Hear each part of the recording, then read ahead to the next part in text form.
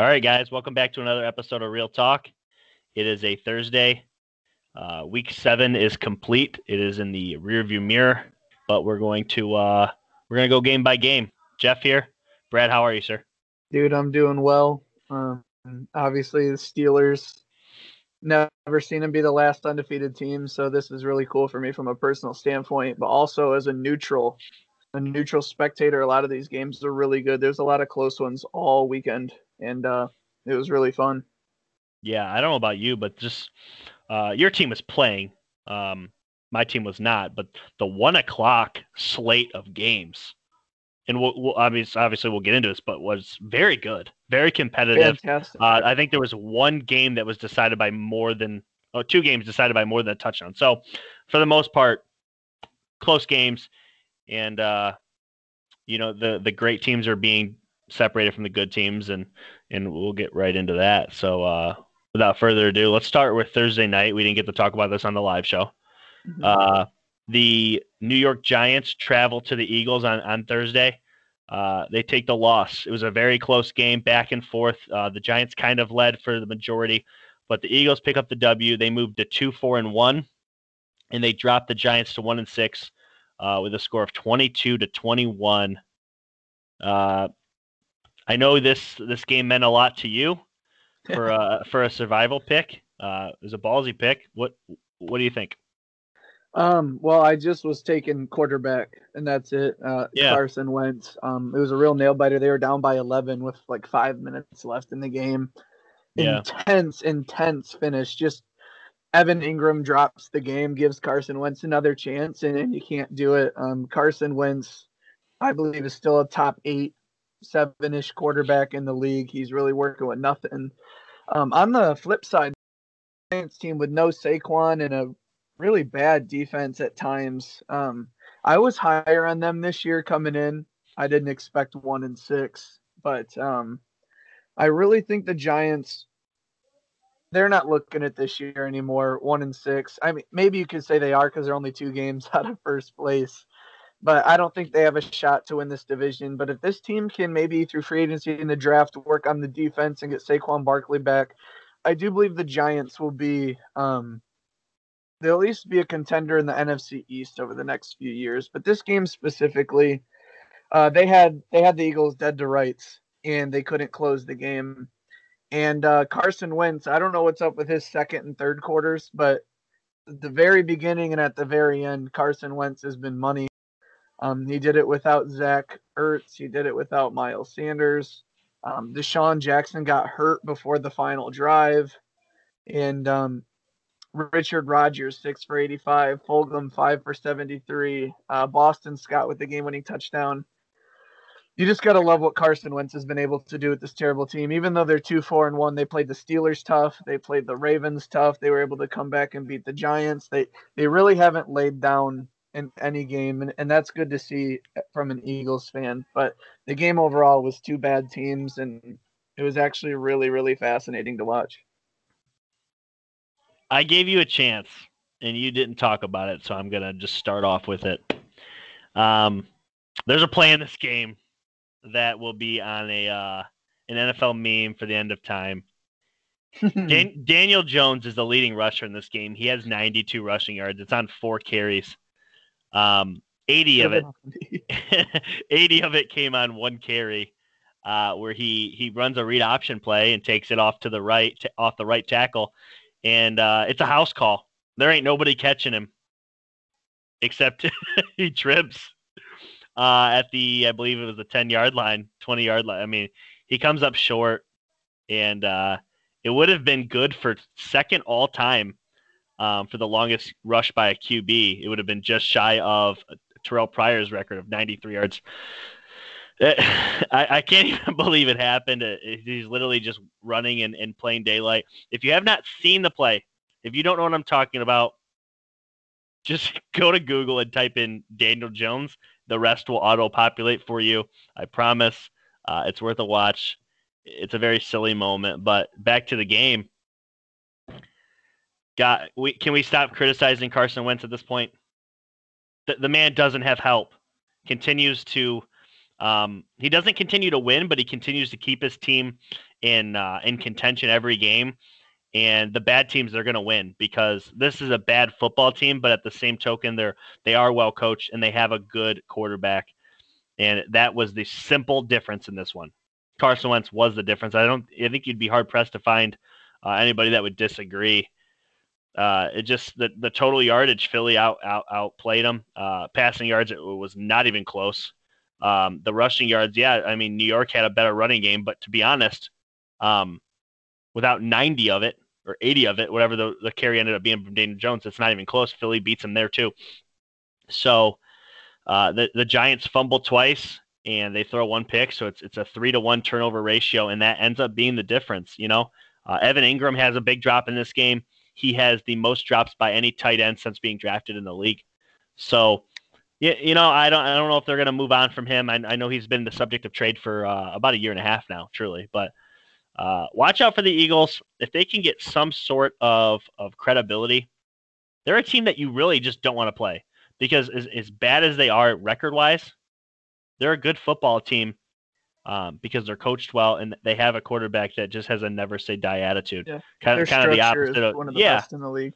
Yeah, I mean, truly, they're 3 years removed from a Super Bowl victory. That alone, and I know people are like, well, he wasn't the quarterback. I know I get that, but he got them there. I mean, he won like 10+ games that year.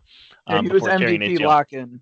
He was literally going to win the MVP and got hurt, and I think ended up bringing Brady that year. But yeah, I mean, anyways, moving right along. Game of the day.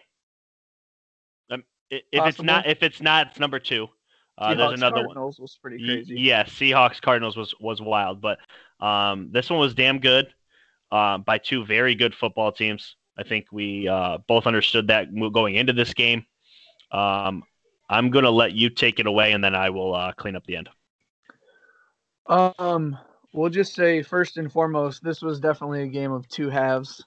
The Steelers destroyed the Titans in the first half, and the Titans really gave it to the Steelers in the second half.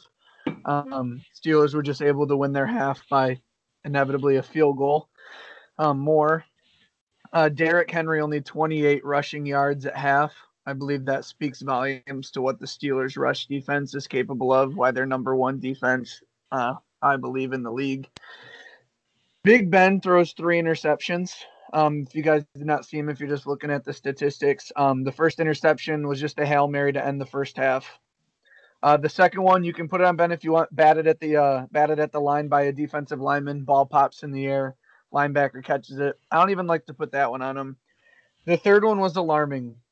We had a chance late in the game to third down, maybe get some yards, extend the lead to 6 with a field goal and give it back to the Titans. And Ben throws one of the worst picks of the year by any quarterback. And it's alarming because late game situations, I know not everyone trusts Ben. He can have he always wants the amazing play, and sometimes that catches up with him.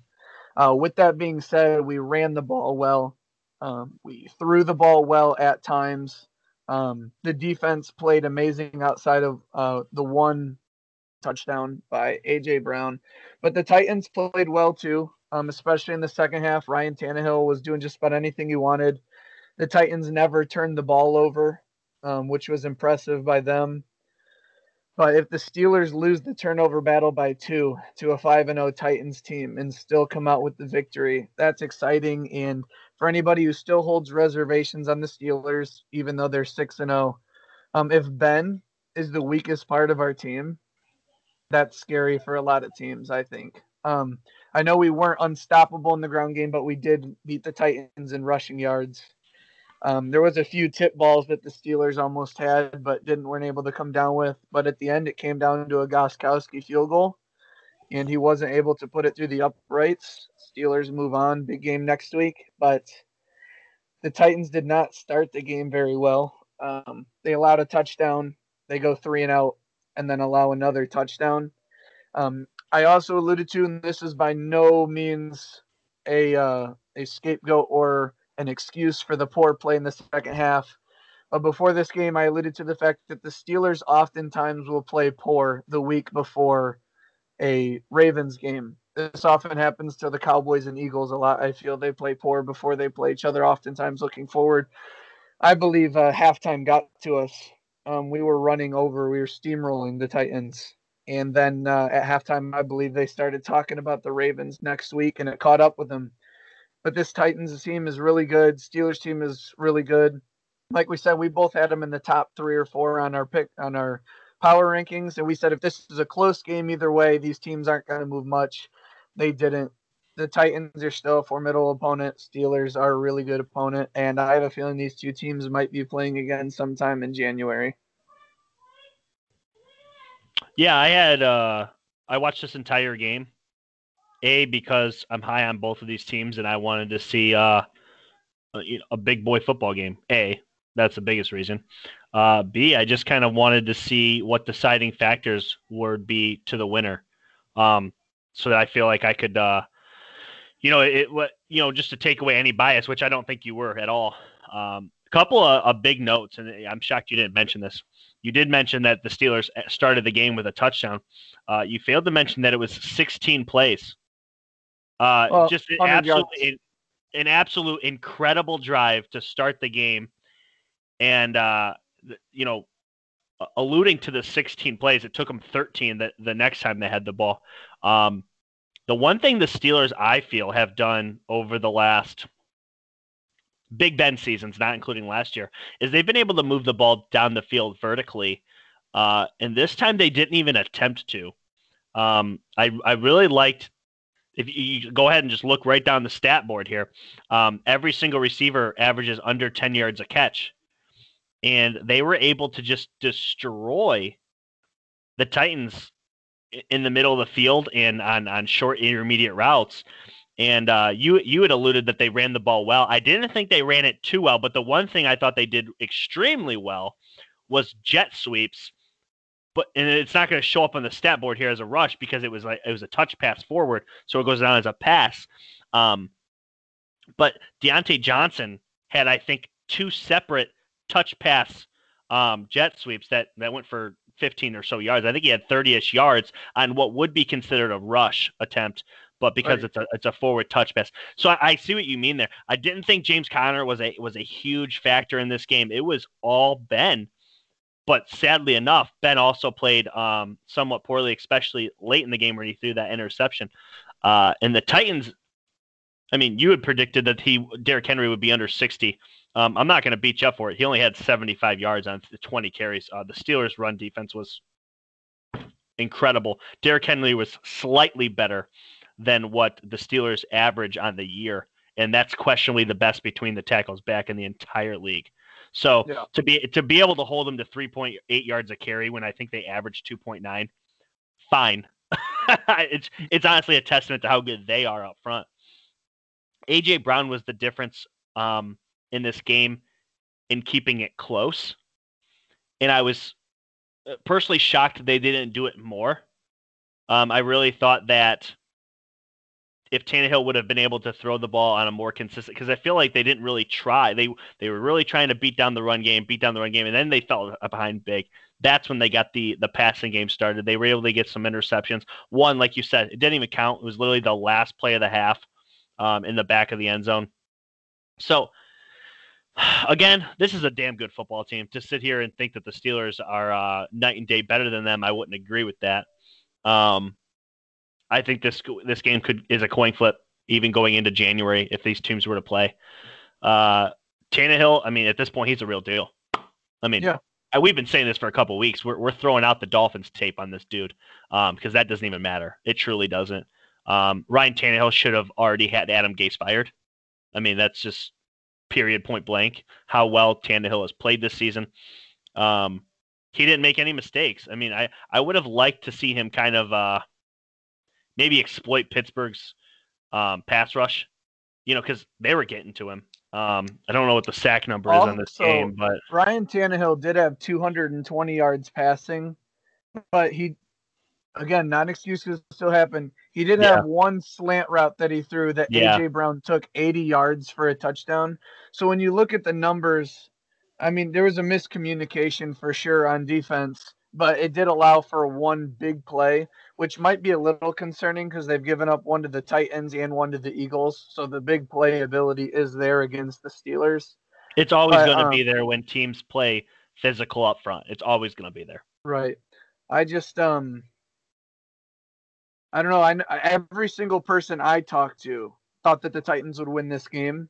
So it's nice to see the Steelers win. And like you said, James Conner's stat line would look a little bit better with this touchdown that got called back for holding. Yeah, yes. And like you said, the stat line for the rushing seems a little weird, but with all like the jet sweeps and motions we were doing and running like that, it really felt like we were dominating in the run game, not just your standard type. It did help. Like Ben had 49 pass attempts. I don't really think he threw the ball 49 times, but it's nice to see that we don't rely on the big play and we can methodically move the ball down the field, because by the time the first quarter was over, it was 19-3 on plays, and it was 161 yards to 1. So it's nice that we finally started a game big. We ended a 23-game streak without a touchdown on an opening drive, and maybe the Titans were sleeping on us. I don't know, but the way we looked against them in the first half and the way they looked against us in the second half is kind of crazy that this game wasn't more even throughout the whole thing.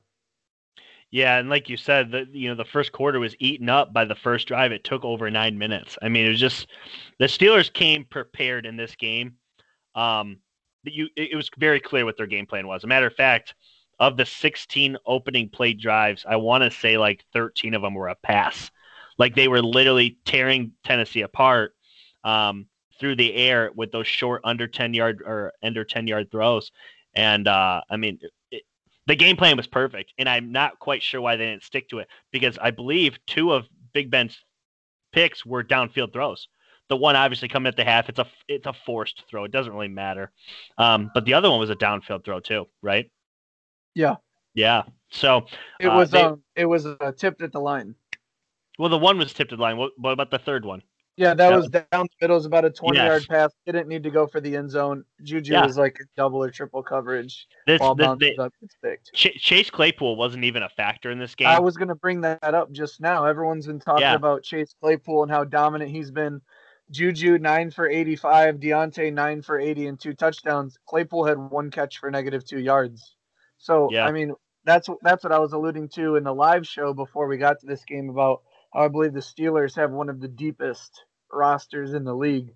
Yeah, from top to bottom. There's no one guy you can single out. Yeah. Well, I hope we did that game justice. There was a lot to cover there, and that was 2 of the best teams, definitely of our 5 teams, battling it out. And I hope to God they play again in January, because it was a great game, especially coming down to the wire like that. Moving right along here, the Washington football team moves to 2-5. They defeat the Cowboys, dropping them to 2-5, 25-3. This game wasn't close at all. But a big storyline coming out of this game is Andy Dalton is taken out on a dirty hit from linebacker John Bostic. And I mean, the one thing, if anybody's seen this clip, it's a frightening little hit, because it is a unnecessary direct blow to the quarterback's head when the quarterback is sliding to the ground. It appears to be super late, and not a single Cowboy does anything about it. First off, doesn't start a fight, doesn't acknowledge the fact that John Bostic has just destroyed this dude. There isn't anything, and there's actually footage. There's one Cowboy that even comes to check on him. This Cowboys team is an absolute shambles. CeeDee Lamb, who's had a very productive rookie year, is a non-factor in this game. 5 targets for 0 catches. If it wasn't for the backup quarterback that ends up coming in and completing 2 balls, Amari Cooper's stats would be pretty mediocre too, because he completes like a 30-yard ball to him. Kyle Allen plays good, 15 of 25, 194, 2 touchdowns. They get big day out of Antonio Gibson, 20 carries for 128 and a touchdown. Terry McLaurin continues to ball out. I don't have a ton on this game. I just think the Cowboys are literally an utter train wreck disaster. Do you think there's any way that maybe Jameis Winston's dealt with it? First off, let's do 2 things. What do the Cowboys need to even be competitive this year, or are they toast? They're toast, first of all. Yeah. And they need so much. I don't even know where you would even start. You but like looking at the game, their first drive was 5 plays for -6 yards and a safety. And the only drive that they got points on was 4 plays for 7 yards, and then they kicked a field goal. It's off a turnover. Everyone thought of the Cowboys. The whole narrative was, okay, the coaching's not great. It's leaning towards bad. And they're going to have to outscore people because their defense is terrible. We now see how much Dak truly meant to the offense. Their O-line has gone from top 5 to bottom 5 in the past 2 years. And they literally look like 56 guys with the same shirt on. Like, no one looks like they have any idea what's going on. They let up big plays constantly. They don't have any mobility at the quarterback position, and their offensive line's not good. They just got rid of Emerson Griffin. And on the live show, I said, Washington could shock the Cowboys and beat them here. And then after I thought more and more, I was like, it wouldn't even be a shock. And in my pick'ems online, I actually took Washington. I did not think it would be, 25-3. I mean, that's kind of shocking. But at the same time, Jerry Jones isn't doing well as the owner, like the way he's interviewing and controlling the team. Mike McCarthy, and Aaron Rodgers made his career from what I see. Like, and Favre, yeah. It honestly is making Jason Garrett look so good as a head coach. Like, to be able to do what he did and now see what this team is without him. Yeah. Kyle Allen, 194 yards, 2 touchdowns, no picks. Antonio Gibson, 20 carries, 128, touchdown. Terry McLaurin, 7 for 90. Logan Thomas, 4 for 60. They did whatever they wanted, and then the Cowboys couldn't even move the ball. It's crazy to think that Washington's twice the team that Dallas is, but I think Dallas is that bad at this point. Dallas and Seattle were very close comparisons. Why the Dak? Because it was the offense carrying a really bad defense, but Russell's better than Dak, so you look at it that way. Without Dak, this team they're garbage. They might be the worst in the division because with Dak, it took a nail biter for Andy Dalton to come in and finish the game for them to beat the Giants. So I think the Giants are better, Washington's better, and the Eagles are better. And they play Sunday night against the Eagles, and I think the Eagles destroy them. I do want to allude to the fact that I said that their only points came off a turnover. Washington actually never turned the ball over, so that's my apologies. It came off a 67-yard kick return by Tony Pollard. So without that burst, this was a shutout. This was a shutout, beatdown. It's a bad football team, period. It is a bad football team. But I do want to say one thing here as far as, the Jason Garrett idea that you just brought up. If you look at the 2019 opening day offensive line of the Dallas Cowboys versus today, 4 of those guys are no longer there. This is not the offensive line that we talk about being the best in the game. It's not that line anymore. They're bad. They're bad up front for sure. Ezekiel Elliott isn't getting fed, so to speak. And frankly, it's not that I wouldn't even want to feed him because he's had a fumbling issue this year. I don't know. This team is not good.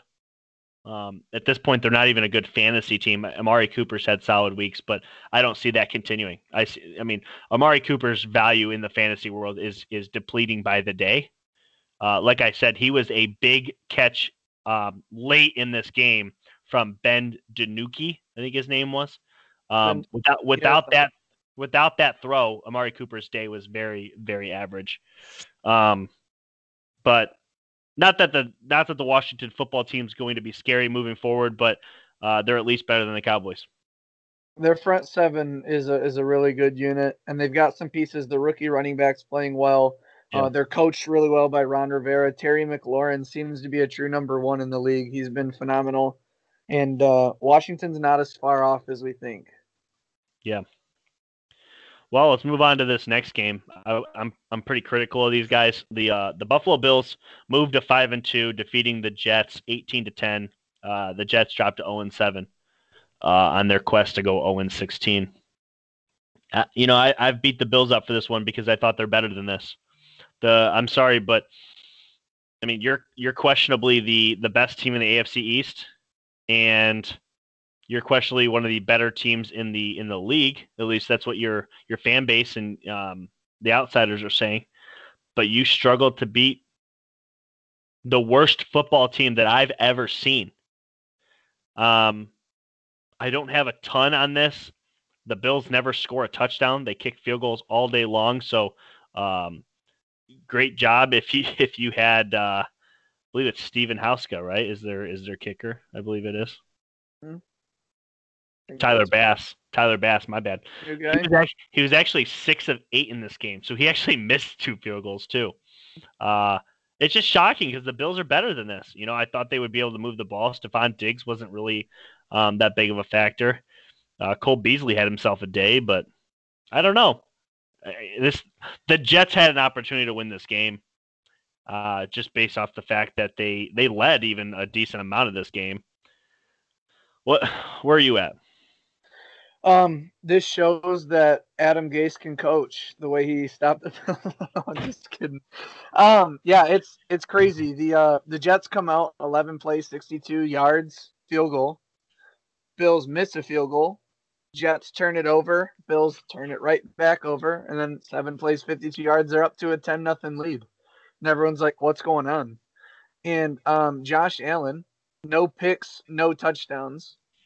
Like, it's good that you didn't do anything to lose the game by throwing interceptions, but like, if you want to be talked about in the MVP conversation, or as one of the best teams in the league, being the Bills that they were, you got to do something to win the game. You got to push your team into the end zone against the Jets at least once. I mean, to be down 10-0, it's nice to see the defense step up and then shut them out. But isn't that kind of what you should be doing? Very disappointed that they couldn't score a touchdown. Sam Darnold, 120 yards, 2 interceptions. Not good at all. They did have 100 yards rushing. Sam Darnold also fumbled the ball. It took 2 interceptions, a fumble, and 6 field goals to beat the Jets.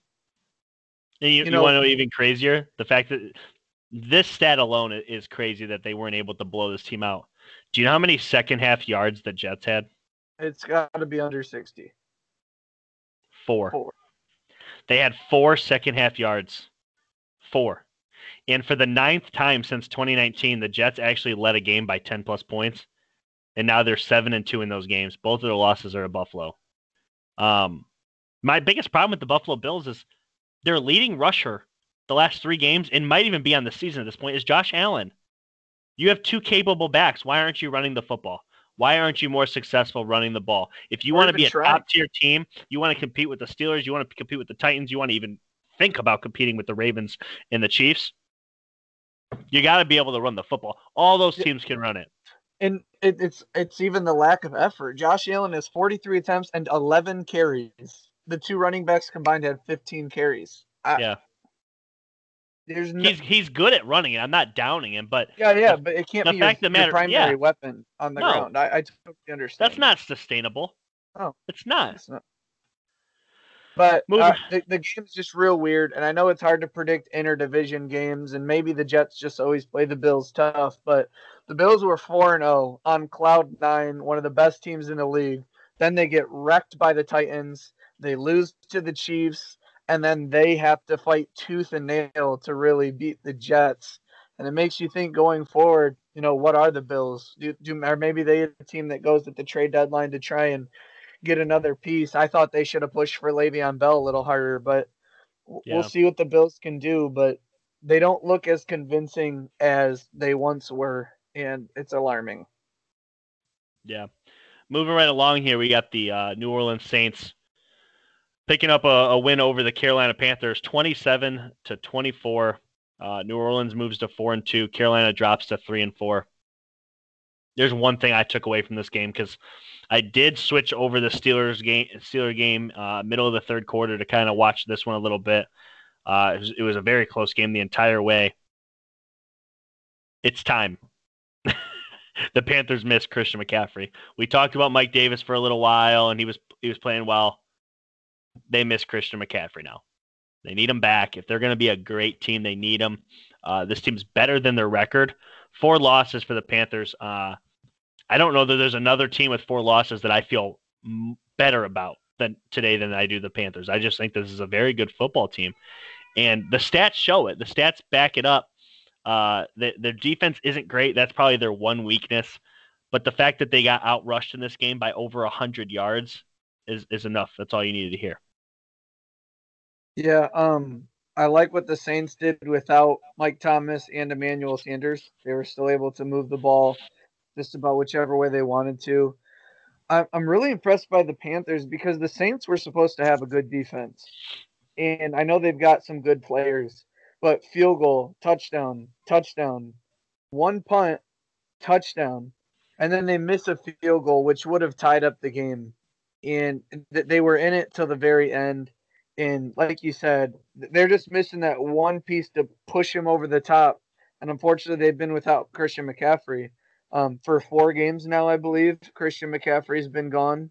And he's Christian McCaffrey. Let's not act like we don't know who this is. He's the best running back in the NFL, one of the best dual-purpose players, one of the best offensive players, period. So to be able to combine him with Mike Davis when he comes back will be an extreme boost to the team. But Teddy Bridgewater, 23 for 28, 254, 2 touchdowns, no picks. Incredibly efficient. But Mike Davis, 12 yards carrying. Teddy Bridgewater on 2 attempts had 10. It's shocking that they weren't able to run the ball, and Teddy Bridgewater was able to carry this team to almost beat the Saints. Panthers at 3-4, like you said, they're one of the better teams in the NFL. They can't quite get over the hump, and when they get Christian McCaffrey back, watch out for the Carolina Panthers. So since the offseason, I've been somewhat. I basically said that the Panthers are an 8-8 football team, but I thought they would be better than 8-8, like as far as how they played. Just to toot my own horn, I think I've been pretty dead on with the Panthers, especially these last couple weeks. One of the things that I've said is this team doesn't turn the ball over. They get a lot of penalties. If I told you that the Panthers did not turn the ball over in this game, they allowed 1 sack and they had 1 penalty, 1, you'd be like, oh, the Panthers crushed them. It wasn't enough because you rushed for 30 yards. It's just that this team misses Christian McCaffrey. It's the biggest takeaway. It's the biggest takeaway from this game. The Panthers are a good football team, and it's sad that Matt Rule has taken over this team, cleaned house basically, brought in a new quarterback, has a complete new playbook, and is better than new defense, and he's better than, the Jets, who have been in business now for a couple years under Adam Gase. They're better than Mike McCarthy with one of the better rosters when the season started in the NFL. He's better than the Falcons. He's better than the freaking Falcons in division. Yeah, it's just watch out for the Panthers next year. This is a trial year for them. Watch out next year. And one other thing I want to take away is after losing some games early in the season, everybody seemed to want to get in line to tell us how bad Drew Brees is now. Tony even went as far as to asking if he could be benched in one game. That I believe other people may have saw that and said, maybe he doesn't have it. But Drew Brees, let's stop doubting Drew Brees. I know he's not doing as spectacular as Tom Brady might be doing in Tampa, but 29 for 36, 287, 2 touchdowns. He's very methodical. He plays a different way. It's death by 1,000 cuts, and he diagnoses a lot of dump offs to running back, short passes. But again, he does it really well, and Drew Brees is going to be just fine. This team gets Michael Thomas back, Emmanuel Sanders back. Their offense is going to get that much better. I don't like how they're winning every game by 3 points, but essentially they've been in every game outside of the Tampa game. It's been very, very close games, and Saints are 4-2. Watch out for them going forward as well. Look for them to return to that dominant team I think we thought they would be before the season. Got a big one with the 49ers coming up next week. This coming week they should have the Bears. Yeah, they've got the Bears, and then they've got the 49ers. So I'm going to pause you a little bit because though I agree with you, I've had the Saints in my top 10 this past week. I think there's a bit of a trap game this weekend, and Drew Brees is starting to come up. He's played good without his top guys. Drew Brees has always struggled outside of a dome, and this is a big one. The Windy City is no joke. It can eat quarterbacks alive. I actually like the Bears to beat the Saints this week, and I think Drew Brees is the biggest reason why. I think he struggles in this cold game. We'll see. But if Drew Brees truly is everything that you just said he was, he picks up the W. I'll leave him alone, but I think he struggles this week. In the Niners game, we'll see that one too. Yeah, I mean, they've got some great opponents all up and down their schedule, so it's going to be tough. But I just don't want people to think Drew Brees just lost it. Not yet. No, he's not. I mean, nobody has been more damaged at the wide receiver spot outside of maybe the Eagles in this league. That's fair. Coming into the season versus what they have now, probably the Eagles. Other than that, Drew Brees has been pretty depleted at that spot. Yeah. Moving on here. Revenge game. I think we've nailed the Texans this year, but 100%. The Green Bay Packers pick up a W 35-20 over the Houston Texans. Packers are going to move to 5-1. The Houston Texans move to 1-6 as predicted on Real Talk. Aaron Rodgers. In counterpart, Devontae Adams is back. He's massive in this game. 13 catches, 196, 2 touchdowns. He's targeted 16 times, so he catches almost everything thrown at him. And the Texans weren't terrible, which is kind of shocking that this score is as bad as it is. Total yardage is 379 to 365. At the end of the day, there's one turnover in this game, and it's a fumble by Houston. Green Bay is just able to move the ball on third down, and Houston wasn't. That's the biggest difference of this game. Time of possession's equal. Penalties are equal. Houston's offensive line is still an issue. They give up 3 sacks in this game. Green Bay keeps Aaron Rodgers clean. What do you got? There was only 2 drives this entire game that went double digits in plays.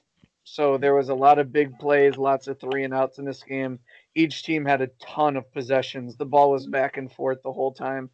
But like we've kind of said, 2 things. One, we didn't even need to see the Texans play 1 snap this season. Apparently, we already knew it was going to happen. I mean, we have nailed the Texans. Destroyed the Texans' predictions. Not even close. And 2, everyone's talked about it. Aaron Rodgers plays outstanding with a lead, and not so well with when he's trailing. And they score, Texans punt. Texans punt. They score, Texans punt. Texans miss a field goal. They score a touchdown. They're up 21-0 at half. And they even had some punts in there too that I skipped. But they're up 21-0 at halftime. You can't beat Aaron Rodgers that way. They even come out 11 plays, 65 yards. You know, we're going to get back in this. Touchdown by the Packers. Right? Immediate answer.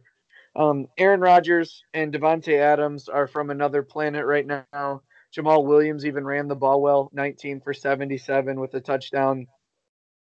Texans just aren't a good football team, and they walked into the Packers team that was kind of pissed off. And, I think everyone saw this coming. I don't think anybody thought the Texans had a chance in this game, and the Packers put it away pretty simply. Not really much to talk about in this game, just a better team. The only outside of the Washington and Cowboy game, this was the only non-competitive game of the 1 o'clock window. Yeah. Well, let's move on to another great one. The Cleveland Browns defeat the Cincinnati Bengals 37-34. The Browns move to 5-2 for the Browns. That's huge. They dropped the Bengals to 5-1. I left this game thinking to myself, it's very clear who the best quarterback was, and it's very clear who the best team is. And if you swapped the two, this game wouldn't have been close. Baker plays great. He throws 5 touchdowns, 22 of 28. He actually starts the game 0-5 and then has 1 incompletion the rest of the way. He was actually very good. In that 0-5, I believe he threw a pick as well. Mm-hmm. This is one of those games where it kind of goes against what we say. Less Baker typically turns in for more good. This game, there was, quite a bit of Baker, but they got the job done. The Bengals, Joe Burrow is 35 of 47, 406 yards, 3 touchdowns, 1 pick. They had the chance to win this game. Unfortunately, Baker He had the better team in this one. Cincinnati does not have a defense at all. And I'm not sure the Browns do either. They have a pass rush, but that's pretty much it. What did you think? I would also like to point out Baker, after going to 0 for 5, his only one incompletion after that is a spike to stop the clock. Yeah.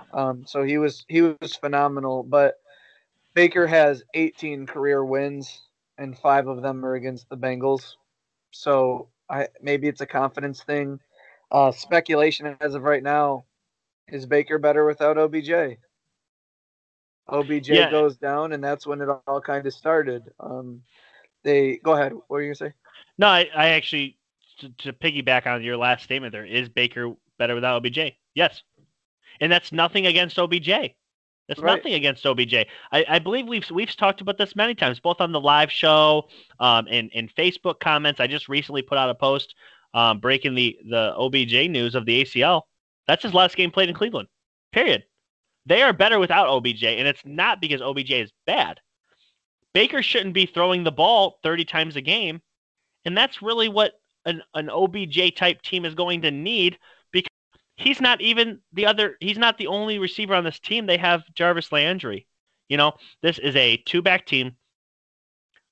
Just watch out for this team in late November when they get Nick Chubb back, and they truly go two tight end set, run the football, and then get Jarvis Landry on some play-action passing. A little toot the horn to Jarvis Landry. The dude's never incompleted a pass in his whole life. He completes another one here. He has a couple of touchdowns in his career, too. He has a career passer rating of 158.3, which is perfect. Fun little note. But he's a god. He is a god at passing the football. But, I mean, Joe Burrow is damn good, and his team isn't. And that's probably the saddest thing for me watching this game is just how good he is. He has 4 total touchdowns. He has one on the ground, too. They're better without OBJ. I mean, it is what it is. Joe Burrow's the real thing. I don't think anybody can question that. Goodness, Kareem Hunt played well, but the Bengals have. I said it before the season. There was a lot of what's going on with the Bengals. They got Joe Burrow. How good can they be? And I've said it. I said it doesn't matter how good Joe Burrow is. Their offensive line and defense are too bad that it's an impossible task. And each game, it seems like I'm proven more and more right. And everybody else is, I've watched the Bengals the last 15 years. Everyone's now watching the Bengals with Joe Burrow, and they're kind of seeing how bad the roster is there in Cincinnati. And they've got a lot of work to do, but they have to feel really good in that front office about their selection with Joe Burrow. His connection with Tyler Boyd and T. Higgins is phenomenal. It's growing over the past 2 weeks with A.J. Green. They also did all this on offense without Joe Mixon, who missed this game. It took Baker to play out of his mind. And shout out to the Maize and Blue, Donovan Peoples-Jones, with an incredible catch to win the game. Go Blue. Yeah, both games have been close, and I think if you guys listen to Nick Wright at all, I agree with him that in the regular season, I don't think losing OBJ is going to hurt them. But the Browns are going to make the playoffs, and not having that dominant number one who can dictate coverage on the outside. Jarvis Landry's good, but it seems like he's a little banged up. He doesn't seem like that guy he was in Miami. But this is a run-first team. We'll see what they can do again when they get back to Nick Chubb. This team is just unfortunate, and they'll have their chance to redeem themselves. But 5-2 is enough to be first or second in a lot of divisions. But they play behind the Ravens and the Steelers right now. We'll see what they can do in their second meetings. But this team should get a wild card spot, and it'll be really fun because this team's going to be really unpredictable. But outside of Myles Garrett, I think the defense is really bad for Cleveland. And the offense isn't much better because if you can get a pass rush on Baker, and a lot of the teams that they're going to face if they do make the playoffs do have a good pass rush, especially in the AFC. So we'll see where they can go. Kudos to Baker. Kudos to Joe Burrow. But, yeah, it was an incredible game by Baker. I don't want to take anything away from him, but a third of his career wins are against the Bengals. He's 18 and 19 against the league. 5-1 against the Bengals, which brings him to 13-18 against the rest of the league. Yeah, and I kind of want to piggyback on what you're saying here. So I don't. First off, you said I want to start with what you said about OBJ. This team might miss him in the playoffs. In this specific game here, we got introduced to two rookies, Harrison Bryant and Donovan Peoples-Jones. Both played great. They combined for 7 touchdowns, 110 yards, and 7 catches, not 7 touchdowns. 7 catches, 110 yards, and 3 touchdowns. They basically made their debut. I think these are good players that were being held back in the depth chart because they don't throw the ball a lot, and when they're going to throw it, they're going to have OBJ on the field. Watch out for Peoples-Jones to get more of a prominent role. A lot of people have been high on Rashard Higgins, and he's been buried in this depth chart. He has a great game, 6 catches for 110. This team wants to be good with the tight end game. Harrison Bryant, David Njoku, and Austin Hooper, who I don't even know if he played in this game. I don't know. But another thing I want to point out, the Browns, they're 5-2, but they're really 3-2 because 2 of their wins are against a 1-win team in the Bengals. I want to pump the brakes on how good moving forward they're going to be. And let me give you the remaining schedule, and let's just go on. We got some time here. Yeah. Next week they got the Raiders. What do you think? It's going to be an offensive shootout, but I like the Raiders in that game. I do too. I think they lose. I think the Raiders win. Yeah. So then you got a bye week. Nick Chubb comes back after the bye week, I believe. Okay. We have been money on this team all year. Week 10, they're going to play the Texans. I like the Browns, and just a little speculation on that real quick. There is whispers that the Packers want to go after Will Fuller. So there's a chance that Will Fuller might be dealt from the Texans. I was told by a couple people that the Packers had a sizable deal getting ready for Zach Ertz, and then he got hurt. They want another weapon for Aaron Rodgers, and I think they want the speedster Will Fuller. That's speculation, but just something to keep your guys' mind on, or if you guys want to look that up. Packers are out there looking for another weapon. Well, I think the Raiders game is a coin flip. I got the Raiders winning that one. And I don't even want the Raiders to win. I'm going to lose a bet here in a couple weeks. I believe this Texans game is more of a coin flip than what Deshaun Watson makes this game a coin flip. That's it. But we agree. I think it's a coin flip because of that. Well, we're going to move to week 11. This team's going to be playing for their playoff lives, and the quarterback's better than Baker by a mile. The Philadelphia Eagles.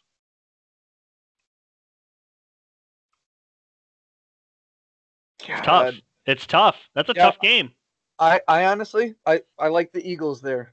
Shocker. I mean, I know it's crazy, but we'll see going forward. But they're going to get some pieces back. Alshon's going to be back. Miles Sanders is going to be back. Zach Ertz is going to be back. That defensive line up front, can they stifle the run a little bit? Put some Eagles in the match. Couple things. Games. Now they're going to go on the road. This is a winnable one at Jacksonville. I give the Browns the W. Yep, definitely. Okay? This is a tough one. At Tennessee. I think that's a loss. I think Tennessee destroyed them week 1 last year. I think they would destroy them again, personally, especially if Cleveland's going to turn this into Baker's going to throw the ball. I think it's a death threat game. Yeah, and there's going to be a lot of writing on the walls if they're going to lose to all the playoff teams that they're going to have to face again. Yep. Week 14, Ravens. I'm going Ravens. Yeah. They beat the brakes off in week 1. Outside of that, there's nothing to give evidence to the Browns winning. Yeah. Now the Browns are going to get a break because they played 3 tough ones at home. They're going to play 2 easy ones on the road here. At New York, back-to-back weeks. Giants, Jets. I think they get 2 W's there. Mm-hmm. Week 17. They better pray to God that Pittsburgh's resting people. Because otherwise I think this is another beatdown. And if we have the coin flips there, let's say they take 4 more losses on the year, they're 10-6. They're getting in as a wild card. They're getting in as a wild card. Yep. I think that they have 3 easy W's, so that brings them to 8 wins. If they coin flip 1 of the 3, that gets them to 9. I think they're probably going to get 1 to 2 of those. We'll see. I just think the schedule's tighter than people are giving it credit for. I think because me and you, I think both agree that this is a playoff team with 10 wins, but it's going to be hard for them to get to 10 wins because, truthfully, even Jacksonville has a shot at beating them. I think they're worse. Jacksonville's worse, and they're starting to come to life on us. But I think Jacksonville even has a shot at beating them. Well, it is the NFL, and you never Yeah. know what kind of fumbles or weather or in bad games quarterbacks can play. But the Browns are 5-2, and outside of the Steelers and Ravens, they're 5-0. So we'll see if they can beat teams we know are going to be in the playoffs. But so far, they've beat every team that's not going to be in the playoffs. So I want to keep them true to that. And the Browns have done enough. And going forward, they're still 5-2. It's crazy that they're 5-2 and they have a negative point differential because they've just been blown out twice. So we'll see on the Browns. But in terms of the Browns-Bengals game, Joe Burrow was great, Baker was great, and Baker had the ball last. It's a good game. Moving right along here, the Detroit Lions pick up a very close victory, 23-22. They moved to 3-3. They dropped the Falcons to 1-6. This game was extremely tight. Stafford plays great, 25 of 36, 340 through the air, but only one touchdown. DeAndre Swift kind of takes a step back in this one, 9 carries after his explosive week last week. He does catch another 4 passes for 21 yards. Matt Ryan is pretty much dead equal with Stafford in stats, 31 of 42, 335 and a touchdown. Gurley adds 2 on the ground, but a miserable average day, 23 carries for 63. This game is just dead even. Like, listen to this. Total yards, 388 to 386. Total passing yards because of sacks is 322 to 322. Rushing yards is 66 to 64. Yeah, I'm not joking. Points is 23 to 22. Sacks allowed 2 to 2. The time of possession is decided by 45 seconds. These are the most equal teams we've seen all year. This is just, and we said this, I believe, on the live show that this is a very equal matchup. What did you think? I just don't understand how the Falcons lose some of these games. It's shocking. It's really shocking at some points. I actually saw a clip, and maybe some of you guys have too. When they get to the huddle, Matt Ryan says, "Don't score." Todd Gurley says, "Yeah, I know." Matt Ryan looks him in the face and says, "Get the first down, go down. Get the first down, go down." Todd Gurley shakes his head yes, and then scores a touchdown. Like, Matt Ryan pleaded his case 4 times in the huddle to get the first down and don't score. Todd Gurley scores a touchdown, and the Lions come down and score a touchdown to win the game. The Falcons now score to lose. Like, I just don't understand. The Falcons are crazy. They are so mysterious. I don't know how they're 1-6. The Lions could easily be better than 3-3. They could easily be worse. I think their record is accurately depicted here at 3-3. Like you said, the whole game was so even. It was kind of scary. Like, the teams could have flipped jerseys, and you wouldn't have known who was different at halftime. They could have came out in opposite jerseys, and you wouldn't have known. Kenny Golladay, since he's come back from injury, has still been a dog, taken off right where he left off. Julio Jones, plays another good game. I think he's finally over that injury as well. It just comes down to the Falcons being the Falcons, and it's been too much repetition for it not to be an identity at this point, and that's just who they are. The Falcons find ways to lose, and they're in an incredibly tough division, which they have no chance of even placing third in. So the game was good, but I don't know if either of these two teams are going anywhere. Lions seem to have turned things around since Kenny Golladay came back, and they've won 2 in a row. One of my predictions for breakout players was T.J. Hawkinson, and he's doing really well. I thought he would take a big step up this year, and he's done well this year. He added another 5 catches, 59 yards, and a touchdown in this one. So, and the game-winning catch. So, give props to the Lions on never laying down and scoring in every quarter and game-winning touchdown. But my goodness, Falcons, Yeah. embarrassing. We'll keep it moving here. The Tampa Bay Buccaneers make quick work of the Las Vegas Raiders 45-20. Tampa Bay moves to 5-2. The Raiders drop to 3-3. Tom Brady's making a case for the MVP. He has 5 total touchdowns in this one, 33 of 45, 369, and 4 touchdowns. He adds one on the ground on a sneak. He distributes the ball to everybody and their brother, Scotty Miller, Chris Godwin, Rob Gronkowski, Tyler Johnson, the rookie. My biggest takeaway in this game is, first off, Tampa Bay's defense. I mean, they allow a quick score in this game to the Raiders, and it looked like the Raiders might just move on all day on them, and then they suffocate them, really. They weren't able to do too much. They allowed a pretty big day passing the ball, 271, but, wow, they just did not allow the Raiders to score, and that's kind of what the Raiders are trying to do is run Josh Jacobs. He takes 10 carries in this game for 17 yards. It's nowhere near enough. I ended up turning this game on in the second half, or actually, I think I turned it on literally in the beginning of the fourth quarter, and then I refused to turn it off because Brady was getting into the conversation for breaking the all-time touchdown record. And if they were going to do something, I wanted to be able to see it. I mean, I've literally waited 20 years for this. And he breaks it and runs right to the sideline like he had just scored on the practice squad. And I think people are going to be like, well, him and Drew Brees are going to go back and forth all year, but it's like there was nothing done about it. I think that the announcer said it, hey, that's the all-time touchdown record, but it seemed like it meant nothing to Tom. They dismantled the Raiders here. They have a big one against the Giants on Monday night. Big one for them, not so much for the Giants.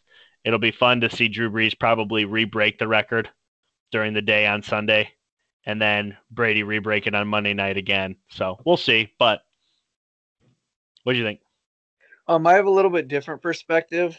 I don't think the score accurately represents how close this game was.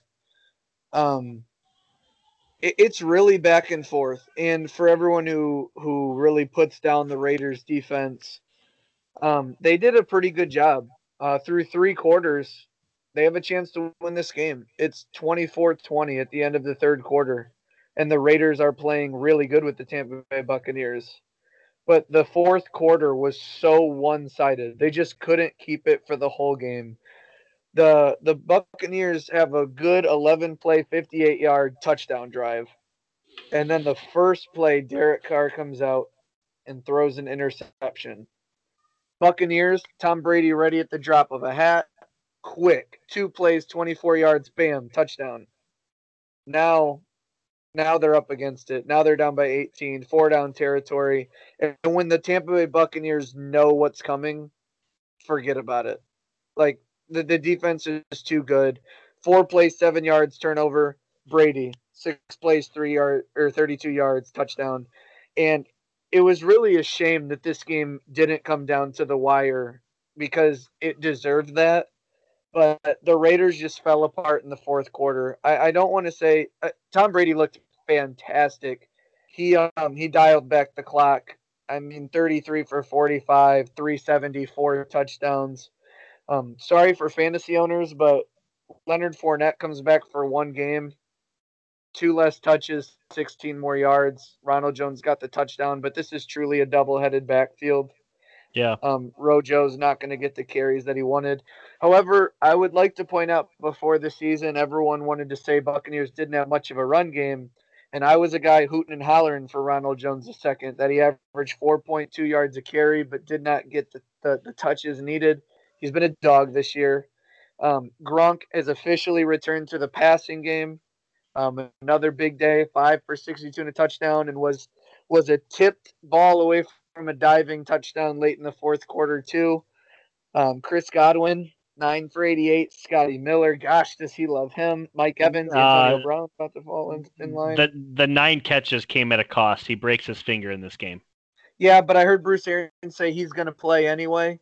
But if they choose to sit him, Antonio Brown, he's now Yeah. in the offense, and they're already ranting and raving about how he looks at practice, like they'd say anything else. But still, um, The one thing I it, also want to note, we had talked, I think, a week or two ago, um, that Ronald Jones, and I remember saying this to you, that I thought that the reason he would lose this job is because he struggles to catch the football.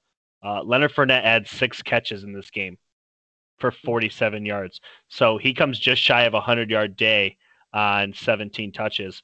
Ronald Jones has 1 catch for 2 yards. So clearly Brady likes when Leonard Fournette's in there in the passing game. And I've watched a good share of Bucs games over the last couple of weeks. Ronald Jones has struggled to catch the ball. It's not a strength of his. yeah. Just in terms of the game, I just want to be fair to Raiders fans. This is a fourth quarter away from being a nail biter. They just fell apart at the end, 21-3 in the fourth quarter. Like I said, it was 24-20 at the end of 3, and the Raiders, plain and simple, are just better than we thought they were going to be. But Tampa proved to be too much late in the game, and they ended up taking the victory. And just looking at the score, be like, wow, Raiders had no chance. But these teams were a lot closer through 3 quarters. But unfortunately, you play 60 minutes, not 45. The Buccaneers put them away late. Yeah. We'll keep it moving here. 39-29. The LA Chargers pick up a W over the Jacksonville Jaguars. They move to 2-4. Jacksonville drops to 1-6. On the live show, I said this is the game where Herbert gets it done. He probably even has a nice rushing day. I remember speaking to you guys about that. I'm right on this. I nailed Herbert. I know you were big on Herbert in this game too. 27 of 43, 347, 3 touchdowns, and then he adds 9 carries for 66 yards and a touchdown on the ground. Herbert was incredible in this game. What did you think? Yeah, I just want to stay on Herbert for just a second because Yeah, go ahead. I know before the draft, I was a big advocate of the Bengals trading out of the first pick because they believed they could get Herbert at 5. He ultimately went at 6. Yeah. But I was always under the impression that Herbert was just as good, if not better, than Burrow, despite the stat differential and what I had seen in college football. I know a lot of people thought that was crazy. I thought Herbert should have been the week 1 starter. I was really shocked when they started Tyrod Taylor. And I know a lot of people went to the same thing. Herbert might not be that good. I saw a comparison that somebody, I forget who the quote was from, but they think Tua will be the Philip Rivers to Eli and Big Ben, meaning Herbert and Burrow. For what it's worth, it was CC Sabathia that said it. Okay, now I think it's a little too soon for that. Yeah, I agree. 100% agree. And I think Tua is going to be great in this league. Now, granted, Philip Rivers has been great in the league, but I don't want to make that straight up comparison. I just want to say that this draft class has potential to have 3 guys 12 years from now still all playing and running the league. And it's incredible to see they're all in the AFC, which is kind of funny, along with Lamar Jackson, who came out last year, Josh Allen. So a lot of AFC teams, everyone talked about a few years ago, the NFC was so much better. Well, now all those early draft pick quarterbacks that are starting to pan out a little bit in the AFC, it's starting to get a lot of fun to watch. Now, particularly to this game, Jacksonville found a running back in this James Robinson, man. 22 for 119 and a touchdown, 4 for 8 and a touchdown through the air. He's been a dog all year. I think there's only 1 week that he's had less than 10 fantasy points. He's in double digits all the time. Great player. Laviska Shenault. They've got some players on offense, but the Jags are just undermanned. And you can't win games allowing 39 points. And it seems like the Jaguars have scored in the 20s most games, decent numbers. But is there any game this year that they've allowed less than 30 points? I don't know, but I don't think so. But just thinking about the Jaguars, they Their got first that game of the year, maybe.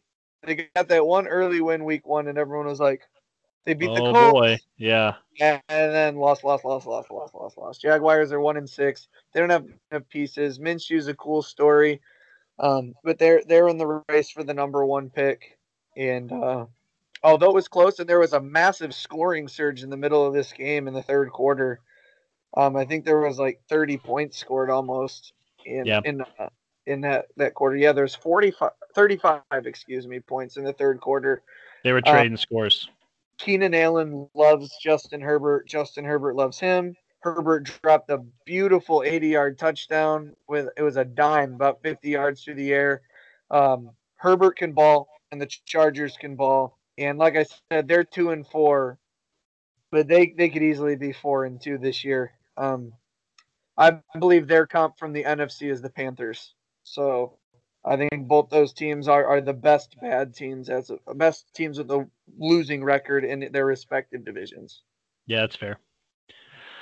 We'll keep it moving here. We got the San Francisco 49ers picking up a big W.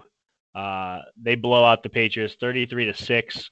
San Francisco moves to 4-3, winning record in their division.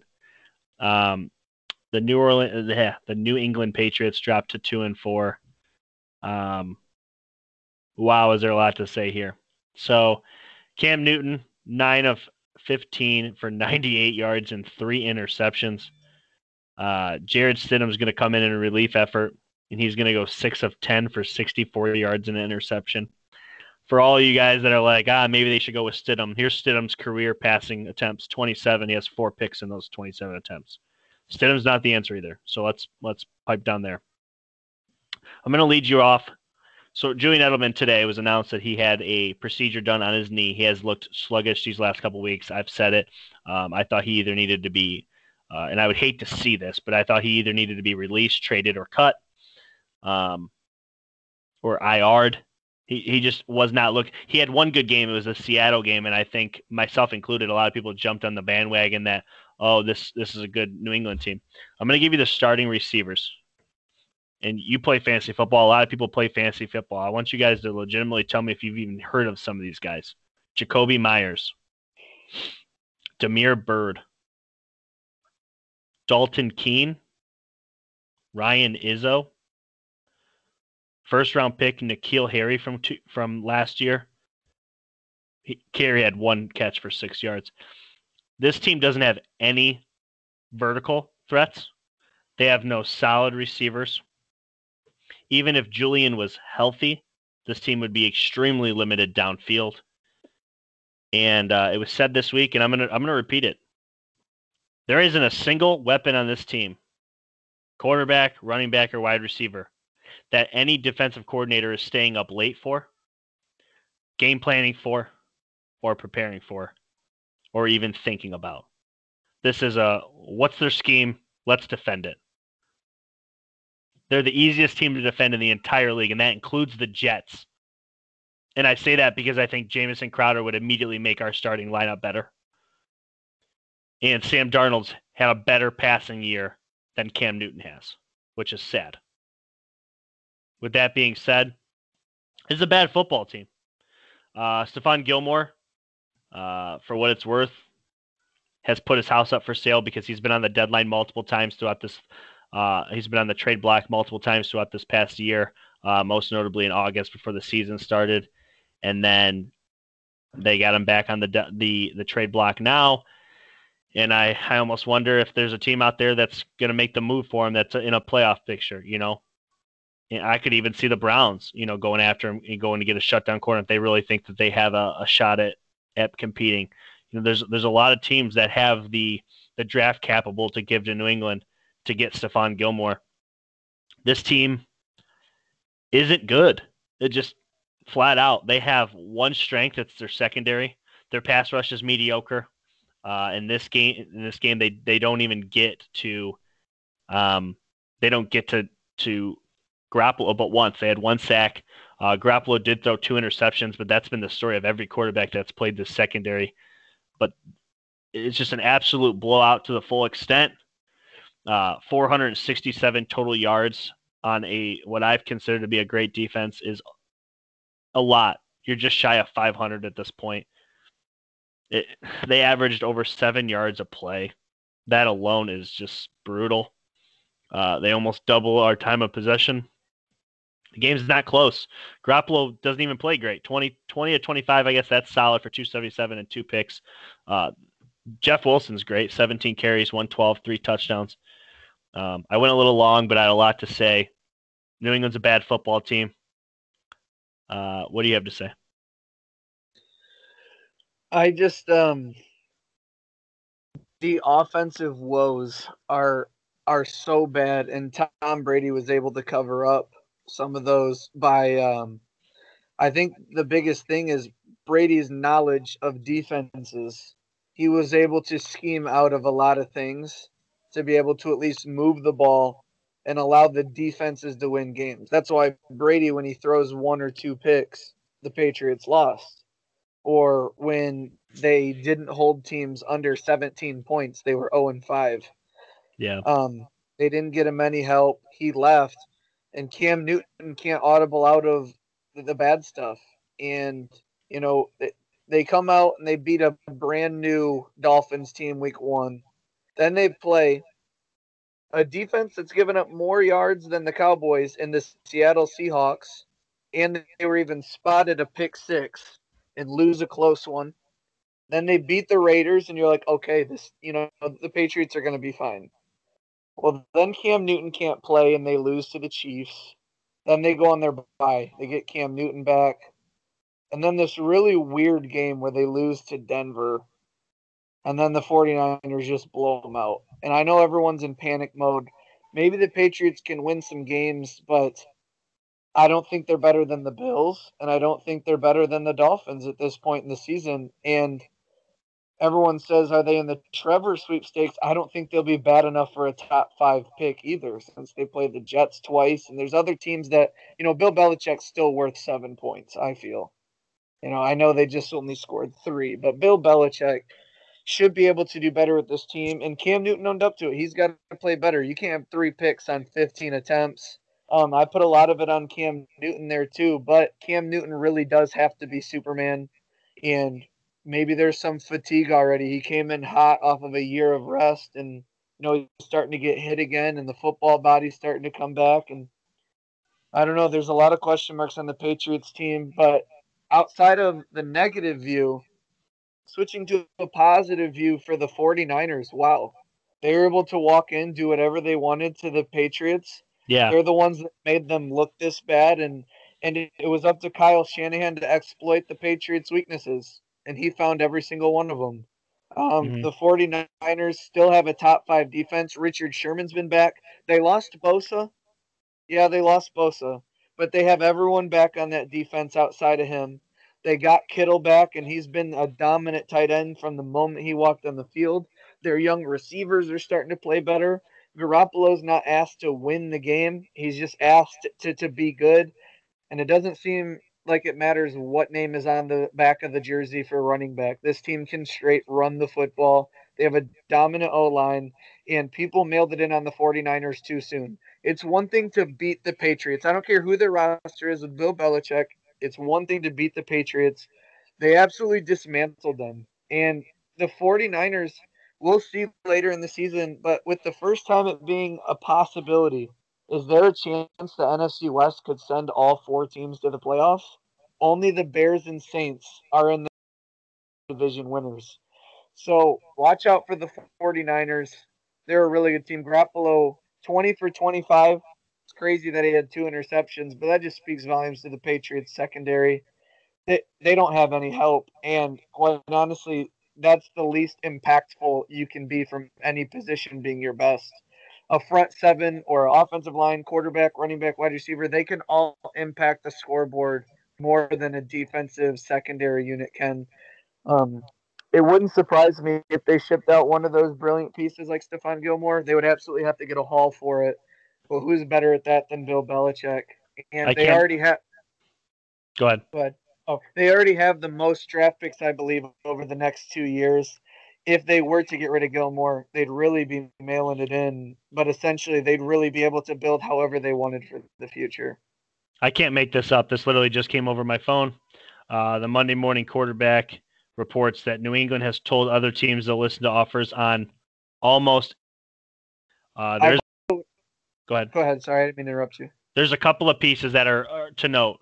Stephon Gilmore, obviously, top 2 corner in this league. Okay, 31 years old, has a favorable 1 year left on his deal. Plus, you could tag him. So, I mean, you could have 2 years with him. Joe Tooney, he's playing on a tag right now. He's one of the best left guards in the entire league.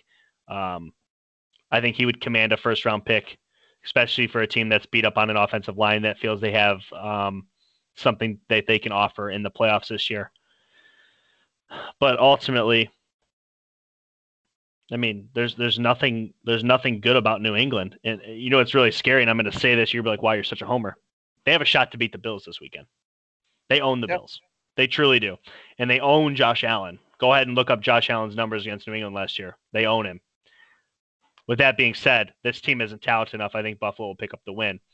But if they don't pick up the win on Sunday, I do believe that Gilmore will 100% be traded. If they do manage to beat the Bills, maybe they buy at the deadline and they try and go get a tight end, which I can't believe I'm saying this. They're the only team in the league that hasn't had someone at tight end for 2 straight years now.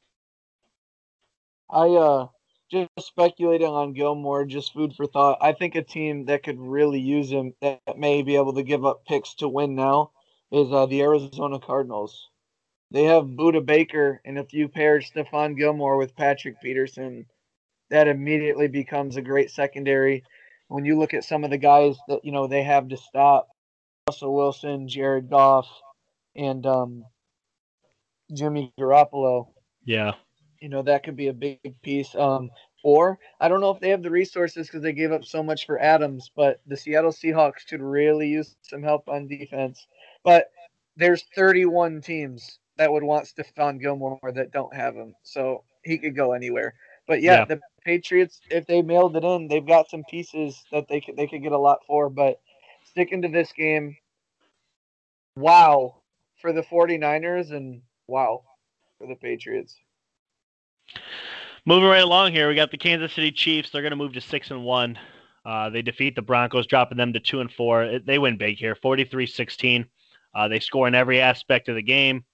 Patrick Mahomes is asked to do extremely little in this game. They go up against a team that's just nowhere near what they are. Philip Lindsay, 9 carries for 79. I do believe he gets injured in this game, though. It's not a fair fight. Kansas City looks like they would get blown off the ball by the statistics, but because they had a kick return touchdown, a defensive touchdown, that ends up being the difference. Yep, not going to spend a lot of time. First team this year, only team this year to have a touchdown in all 3 aspects of the game. They're just better than the Broncos, period. It was an easy pick. Just one thing I want to allude to. You didn't see a ton from Le'Veon Bell. But what I told you is he's going to make it easier for the offense because he gets chunks. He averaged 6.5 yards a carry on 6 carries. It's exactly what they need from him, and that's exactly what he's going to do. He turns 1st and 10s into 2nd and 4s, and that's going to make the Chiefs really, really difficult to stop. So Le'Veon Bell did what I thought he would do. I know it's a small sample. That'll grow as time goes on. But the Chiefs, they are intimidating. Yeah. Moving right along here, the Arizona Cardinals pick up an exciting overtime victory against the Seahawks, 37-34. Arizona moves to 5-2. They hand Seattle their first loss, dropping them to 5-1. High-scoring game throughout. Arizona stuck with it. They get the 3-point victory in overtime. Kyler Murray's fantastic, 34 of 48, 360, 3 touchdowns, 1 pick. He adds another 67 on the ground in a touchdown. Hopkins doing his thing, 10 catches, 100 yards, and a touchdown. Russell Wilson was human. I mean, was he? I mean, he was great, but yeah, he had some tough things, like as you said yesterday, and I'll let you probably get to it in a second. 33 of 50 for 388, 3 touchdowns, 3 picks, adds 84 on the ground. Tyler Lockett is holy hell, 15 catches for 203 touchdowns. It just shows you that Seattle can't stop anyone because their offense dominated. What'd you think? Sorry for laughing. It was just funny when you said 200 yards and 3 touchdowns. You just said 203 touchdowns. I kind of sounded like he scored. It was just 200 and 203. Yeah, 200 yards. I know everyone knew what you meant. It was just kind of funny. You alluded to it on the Facebook page. The Seahawks find themselves playing their first team that doesn't have a losing record, and guess what? They can ball with them, and they didn't take anything. They get hit, they hit back, and wow, what a game, what a finish. Again, you ask Russell Wilson. I said it on the last podcast. The new phrase is "let Russ cook." Well, they want him to cook, wait on tables, run the restaurant, balance Bust the the checkbook. tables. Yeah, they need him to do everything. And he does have a bad game. 3 interceptions. They didn't really run the ball a ton. Chris Carson's a little banged up. But he throws 3 picks and none worse than the one in overtime, too. Isaiah Simmons finally makes a big appearance on a big stage. Um, Goodness, there's nothing you can say about the game. I mean, you look at the over 1,000 yards of total offense. So fun from the neutral perspective. Yeah. 572 in favor of the Seahawks to the 519 of the Cardinals. Uh, Only separated by 12 passing yards and 31 rushing yards. You can't really blame Russ too much, though. They averaged 7 yards a play, and like I said, he put up 572 yards of offense. The defense can't stop anybody. Um, Goodness, Seattle was the only team to get a sack, though. Ironically enough, they had 2, but it didn't end up mattering in the outcome of the game. But gosh, everyone knows about the DK Metcalf play in Yeah. overtime. Yeah. What a display of hustle, and you see him slow up because the ball's not going to him. The second that ball's intercepted, and maybe it helps him have that effort that he's from Wakanda, and he knows he actually has a chance to catch um Buda Baker. Buda Baker. Not a lot of receivers, maybe they don't think they even have a chance to catch him, but he hawks him down, and not only does he tackle him, but they hold the Cardinals on 4th and goal, and they get 0 points from the drive. What an absolutely remarkable story and display of effort. But gosh, Kyler Murray is in this situation because of Russell Wilson. The way he was drafted and the way he plays got Kyler Murray the opportunities that he has. And for them to go toe to toe, they threw it combined 98 times for a combined 77 completions and over 700 yards between the two of them passing. And, Russell with this 3-pick game, he was in a room by himself. That door is now open. In comes Aaron Rodgers. In comes Kyler Murray, Derrick Henry, Tom Brady, all the guys who want their shot at MVP. He was all by himself, and now it's a real race. And the Seahawks have a brutal schedule coming up for them. They haven't played many divisional games yet. They're going to play them. They're going to have to play some tough teams. I think we're going to find out a lot about Seattle in the next 5 weeks. I think there's a real possibility they could be 6-4 in the next 5 to 6 weeks. Maybe they won't be, but it's possible. And I have my reservations on the Seahawks. Yeah. One team we're finding more and more out about, though, the Los Angeles Rams. They pick up a 24-10 victory over the Chicago Bears. Both teams are now 5-2. I told you on the live show, I think you pretty much agreed. LA needed to beat a good team. They did here, and they beat them handily. Yes. A matter of fact, they almost embarrassed them. Their only touchdown was late. Yeah, I'll let you go from here. Jared Goff was fantastic. The game plan was fantastic. They carried it just over 5 yards a carry. Basically, whatever they do, whatever they want. And Chicago wasn't able to do jack diddly. So go ahead. Yeah. The Bears. You can't really unsee what you saw from their offensive line. I do think they are a team at the trade deadline need to go get a weapon. If they could muster up a package deal, maybe even send a defender to the Bengals and try and get AJ Green, who's on a one remainder deal, compare him with Allen Robinson. But this too, I don't want to jump ship on the Bears completely. I don't either. Aaron Donald, is he not arguably the funnest player to watch in football? I could just watch Aaron Donald 60 plays a game.